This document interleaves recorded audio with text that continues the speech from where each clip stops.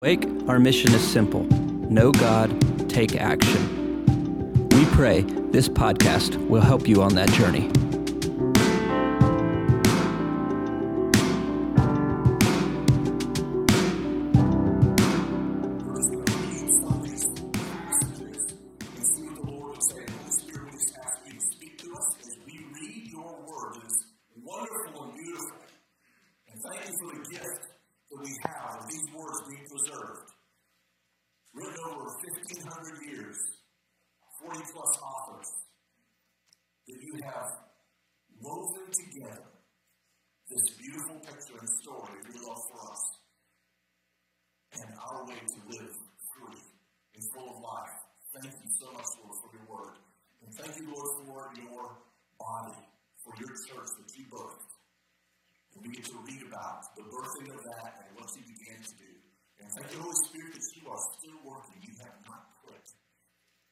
Continue to work through us, in us, around us.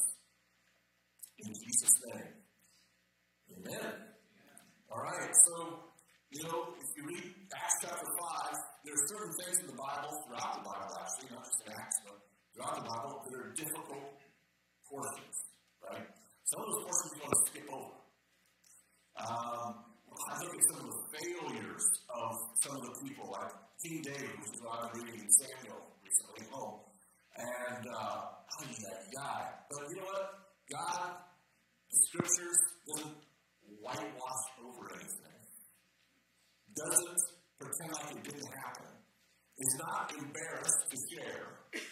But just brings these things out and shows us both the frailty of mankind, but also the compassion and the graciousness of God and the mercies of God that are poured out over and over and over again. And here we get to Acts chapter 5, after the birth of this church, of the body of Christ. And there's power, there are healings, there are signs, there are wonders, there's the move of the Spirit. There are people getting saved practically every day, probably every day, great multitudes. And then we get to chapter 5. And things start to change a little bit here, at least for a moment. Let's start with verse 1. It'll be up on the screen with the broad Bible. But a man named Ananias, with his wife Sapphira, sold a piece of property and kept back some of the price for himself, with his wife's full knowledge, and bringing a portion of it, the sale from the property, he laid it at the apostles' feet. But Peter said, Ananias, why has Satan filled your heart to lie to the Holy Spirit and to keep back some of the price of the land? Peter had a word of knowledge there. And he brings this to Ananias and says, why has Satan filled your heart to lie against the Holy Spirit? Not against me, but against God. Thoughts can come to us that are not God sometimes. Thoughts can come into our mind, into our heart, doing the wrong thing, and we get a choice right there to go along with that and say, nope, I'm not doing that. I'm going to live the right way, I'm going to live in the light in every way. Verse 4, while it remained unsold, speaking to him, did it not remain your own? After it was sold, was it not under your control still? Why is it that you have conceived this deed in your heart? You not lied to men, but to God. And as he heard these words, Ananias fell down and breathed his last. And great fear came over all who heard of it. I'm sure.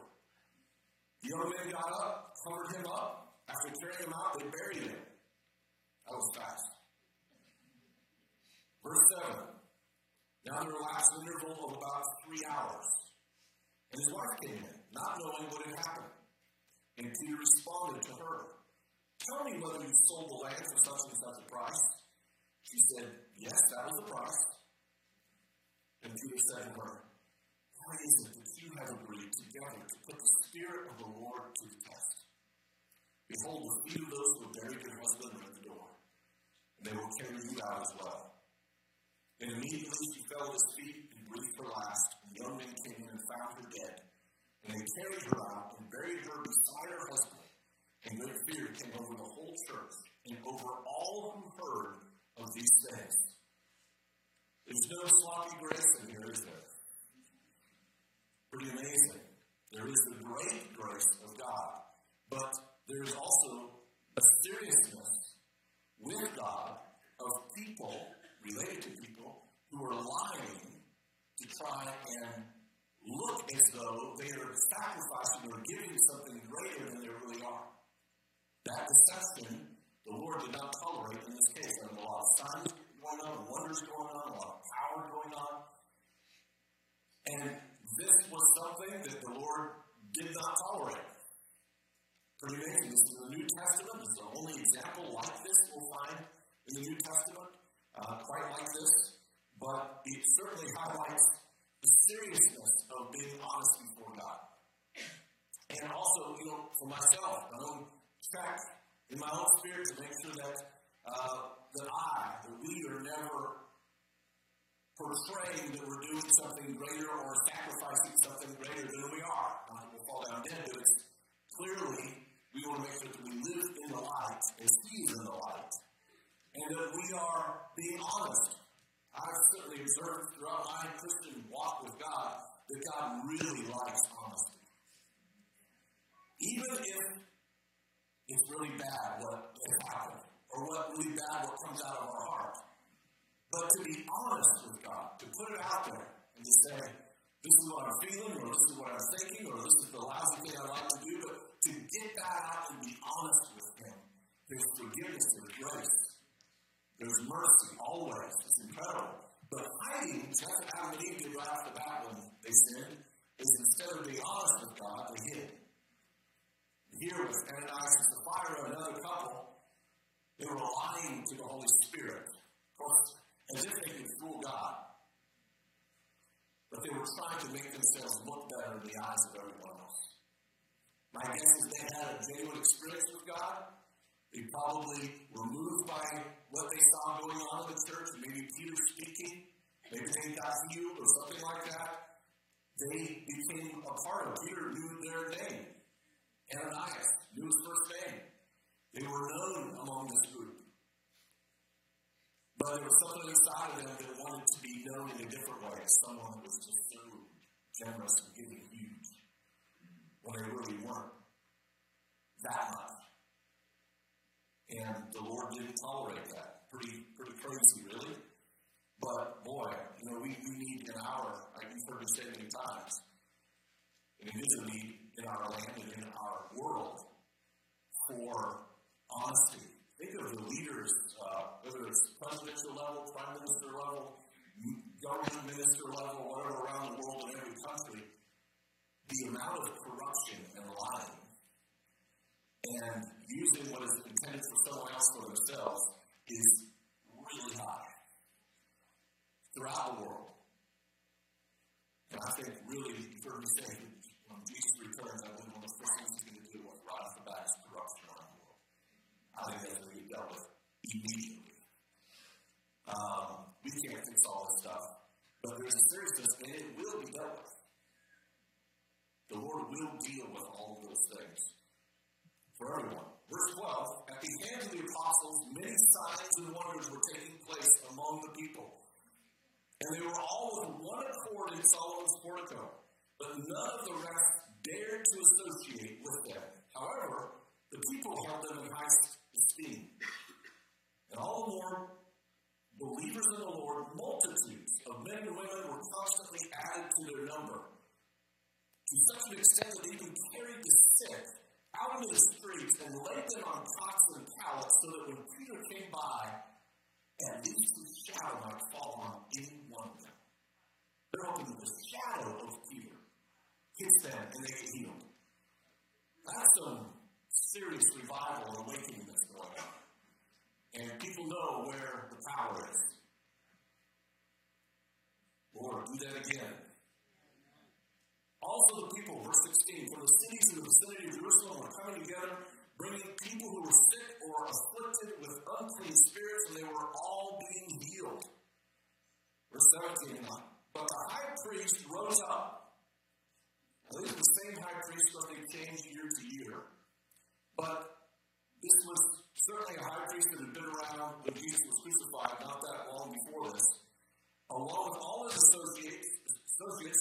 sect of the Sadducees, and they were filled with jealousy. Now, we've seen this before. This is how Jesus got crucified, because they were jealous, they were envious of the people following, and they didn't want to. You know, the word jealousy means you don't want to lose what you have. In other words, you're jealous, so you don't want to lose the followers that you have, or those that esteem you greatly. You don't want to lose that influence with those people. Envy is completely different. Envy is wanting what someone else has. Jealousy, you don't want to lose what you have. Envy, you want to gain what someone else has. It's already covered. And both of these are at play here with them. The Bible says that about these leaders. They were filled with jealousy. Verse 18, they laid hands on the apostles. There are different kinds of laying of hands, right? This is not the kind we do here. And put them in a public jail. But during the night, an angel of the Lord opened the gates of the prison. And taking them out, he said, "Go, stand and speak to the people in the temple the whole message of this life." Go to the temple in the morning, start preaching, and tell them the whole message, not a part of it, the whole message of this life. Hear the gospel from Genesis all the way through of what is real. And upon hearing this, they entered into the temple at daybreak and began to teach. Now, when the high priest and his associates came, they got up in the morning, they called the council together, even all the senate of the sons of Israel. Now, it says the council and all the senate, there were 71 Sanhedrin members. And where they got that number is, Moses had 70 leaders, remember that? And his father-in-law told him, you don't be doing everything on your own, go get 70, so he had 70 split for responsibility. So it was 70 leaders plus Moses, 71. So the Jewish people said 71 was the number. So when they formed the Sanhedrin, it was 71 members. And they were all present this day, every single one of them, 71 of them, and sent orders to the prison house for them to be brought. But the officers who came did not find them in prison. They returned and reported back, saying, "We found the prison house locked quite securely, and the guards standing at the doors. But when we had opened up, we found no one inside." Now when the captain of the guard, temple guard, and the chief priests heard these words, they were greatly perplexed about them as to what would come of this. I'm still amazed sometimes at the miraculous things that take place in front of these guys' eyes, and they don't see this as perhaps God might be involved in it. But anyway, verse 25. But someone came and reported to them, "The men whom you put in prison are standing in the temple, and they're teaching the people." Then the captain went along with the officers and proceeded to bring them back without violence, for they were afraid of the people that they might be stoned. Verse 27, when they had brought them, they stood them before the council. The high priest questioned them, saying, "We gave you strict orders not to continue teaching in this name." Still, whether it's the religious spirit or the world, we get all riled up when we teach in the name of Jesus. Right. The greatest, this is not talked about, it's crazy to me this not, but the greatest persecuted people group in the world right now are Christians. All around the world, it's not even close. It's not even close. There are thousands that die today that are persecuted because of the name of Jesus. That was going on then, it's going on now. It says, "We told you not to teach in his name, and yet you fill Jerusalem with your teaching and intend to bring this man's blood upon us." You intend to bring this man's blood upon us. They just killed Jesus. Not that. It's not Peter doing this. They've already done it. But Peter and the apostles answered, great answer, "We must obey God rather than men." Whether it's in Romans, chapter 13, about obeying the laws of the land and the governments that are put before you, that is a real thing in place, and we are supposed to obey those in government over us. But there are times when you don't. When it entirely contradicts what the Holy Spirit is doing and what God has told us to do, then that's where you disobey. That's how this works, and that's what they're saying here. We've got to obey God instead of you. The God of our fathers raised up Jesus, death by hanging him on a cross. Verse 31, he's the one whom God exalted to his right hand as a prince and a savior to grant repentance to Israel and forgiveness of sins. And we are witnesses of these things. And so is the Holy Spirit, whom God has given to those who obey him. We're witnesses of what you've done, and so is the Holy Spirit. But when they heard this, they were cut to the quick. And you'll see those words. He said it in Acts chapter 2 as well. They were cut to the quick. It's an idiom, it's used over and over. It really means like, it's like a piercing with a knife. You go through the dead skin where you don't feel anything, and you get like to something really sensitive. It's like, they were cut to the quick in the spirit by hearing this. These words that to them were an accusation against them. And they got really angry. They were cut to the quick wherever I am. Which verse is that? Thank you. And they intended to kill them. But a Pharisee named Gamaliel, a teacher of the law, I remember his name too, Paul talked about him. Right? Paul said, I was taught under the great Gamaliel later in the book of Acts. We'll get there, hopefully. A teacher of the law, respected by all the people, stood up in the council and gave orders to put the men outside for a short time.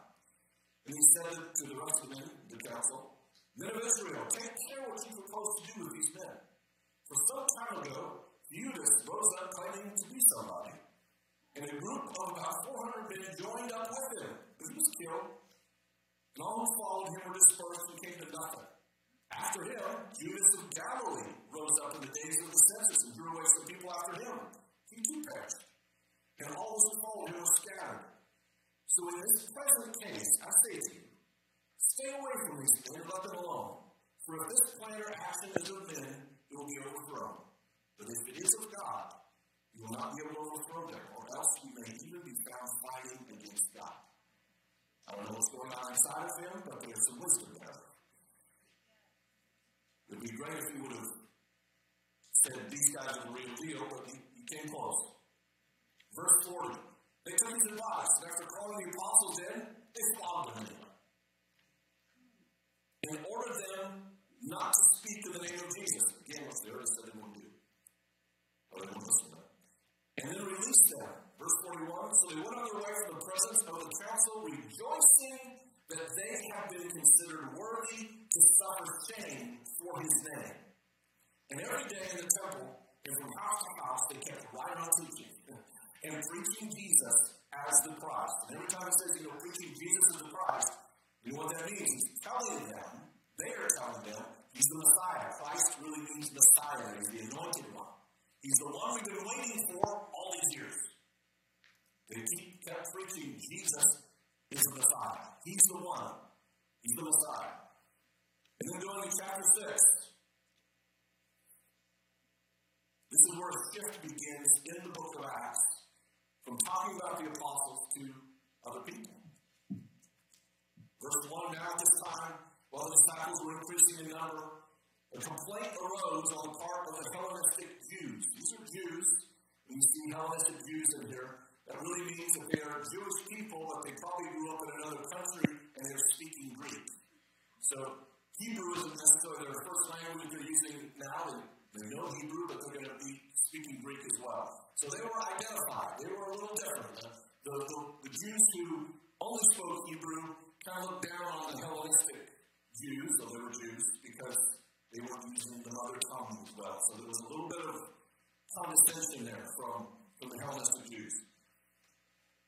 Now, the Hellenistic Jews are not happy against the native Hebrews because their widows were being overlooked in the daily serving of food. So there's so much going on here as the Spirit of God is moving that they now have a feeding program going on and feeding the widows. But some of these widows, the Hellenistic ones, they're not being fed. So there's some problems there. So the 12 sons of the congregation of the disciples and said, it's not desirable for us to neglect the word of God in order to serve tables. Therefore, verse 3, brethren, select from among you 7 men of good reputation, full of the Spirit and of wisdom. Let's find some good guys. Good reputation, they're full of the Spirit, which we've been paying attention to throughout the book of Acts. How many times it says this? Those that were full of the Holy Spirit. and of wisdom, whom we may put in charge of this task. But we will devote ourselves to prayer, to the ministry of the word. Verse 5, the statement found approval with the whole congregation, and they chose Stephen, a man full of faith and of the Holy Spirit. He stands out. He is full of something. Not baloney. He's full of faith and he's full of the Holy Spirit. How they can tell, I'm not exactly sure. But by looking at him, by knowing him, here's a man. You see people like this too. That's probably how we know, right? You see people that that person, that's full of the Spirit. They are, it's like, they're robust with the Spirit of God. They saw that on Stephen. And Philip, Prochorus, Nicanor, Timon, not Pumbaa and Timon, Timon, Parmenas, and Nicholas, a proselyte from Antioch, and these they brought before the apostles, and after praying, they laid their hands on them. Notice anything about the names of these guys? Not one of them is a Hebrew name. These are all Greek names. In other words, I think they chose all Hellenistic Jews to feed all of the widows. All these guys, even Stephen is a Greek name. And these they brought for the apostles, they prayed them, laid hands on them in the right way. Verse 7, the word of God kept on spreading, and the number of the disciples continued to increase greatly in Jerusalem, and a great many of the priests were becoming obedient to the faith. And Stephen, here it is, he's full of some other stuff. Full of grace and power. So he's full of the Holy Spirit, he's full of wisdom, he's full of faith, and he's also full of grace and power. May that be said about us. Wouldn't that be a great thing to people say that about you? You're full of the Holy Spirit, you're full of wisdom, you're full of grace and power. He was performing great wonders and signs among the people. You see, one who serves doesn't limit what God can do through them in any other way. In fact, serving other people almost paves the way for the Holy Spirit to use us in faith to do even greater things. Stephen was chosen to serve tables. Next thing you know, he's doing miracles. I love that. Verse 9. But some men from what was called the synagogue of the freedmen.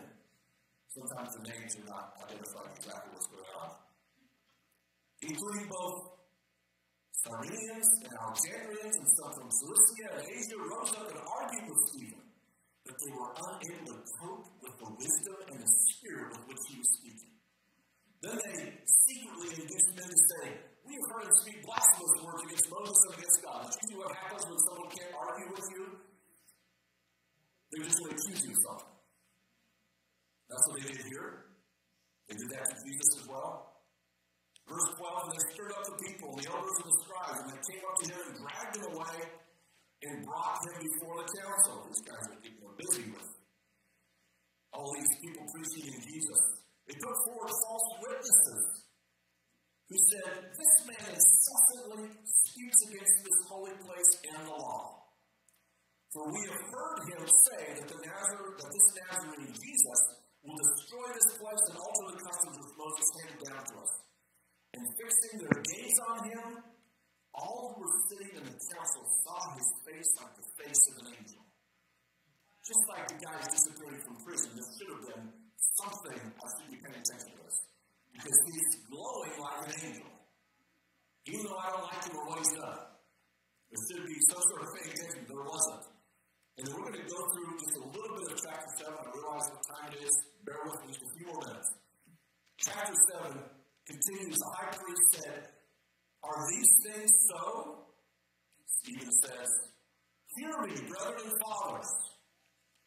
He begins sharing with them, basically, a story of the history of Israel. Starting with Abraham, he goes through to Moses, to David, to King Solomon. Let's skip down to verse 51 actually. After he basically tells us the story of history, in the middle of the the story, actually verse 39, he says, our fathers were unwilling to be obedient, but repudiated him, and in their hearts turned back to Egypt. So he is saying, our fathers, not just theirs, but our fathers, they didn't listen to Moses like they should have. And then he blasts them. Verse 51, you men who are stiff-necked and uncircumcised in heart and ears are always resisting the Holy Spirit. You're always resisting the Holy Spirit. That is something to pay attention to for me, for all of us too. To not resist the Holy Spirit. What does the Holy Spirit want to do in this situation? What is the Holy Spirit doing in this moment? What is He thinking about and wanting to do? It may not be in line with my agenda, in line with what I want to do. You see that throughout the scriptures, and even the story that Stephen just told them. We don't want to resist the Holy Spirit. But say, yes, Holy Spirit. What is it that you want to do? What is it that you want to say? He said, you're doing just as your fathers did.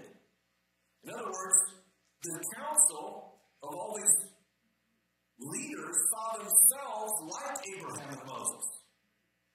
Stephen says, basically God speaking through him, no, you're not like Abraham and Moses. You're like the people who were against them. You're like the idol worshippers. Now, that didn't sit too well with these guys. And then he says, which one of the prophets did your fathers not persecute? He's saying, this is your family, your spiritual heritage are those who were persecuting the prophets of God, not the prophets of God.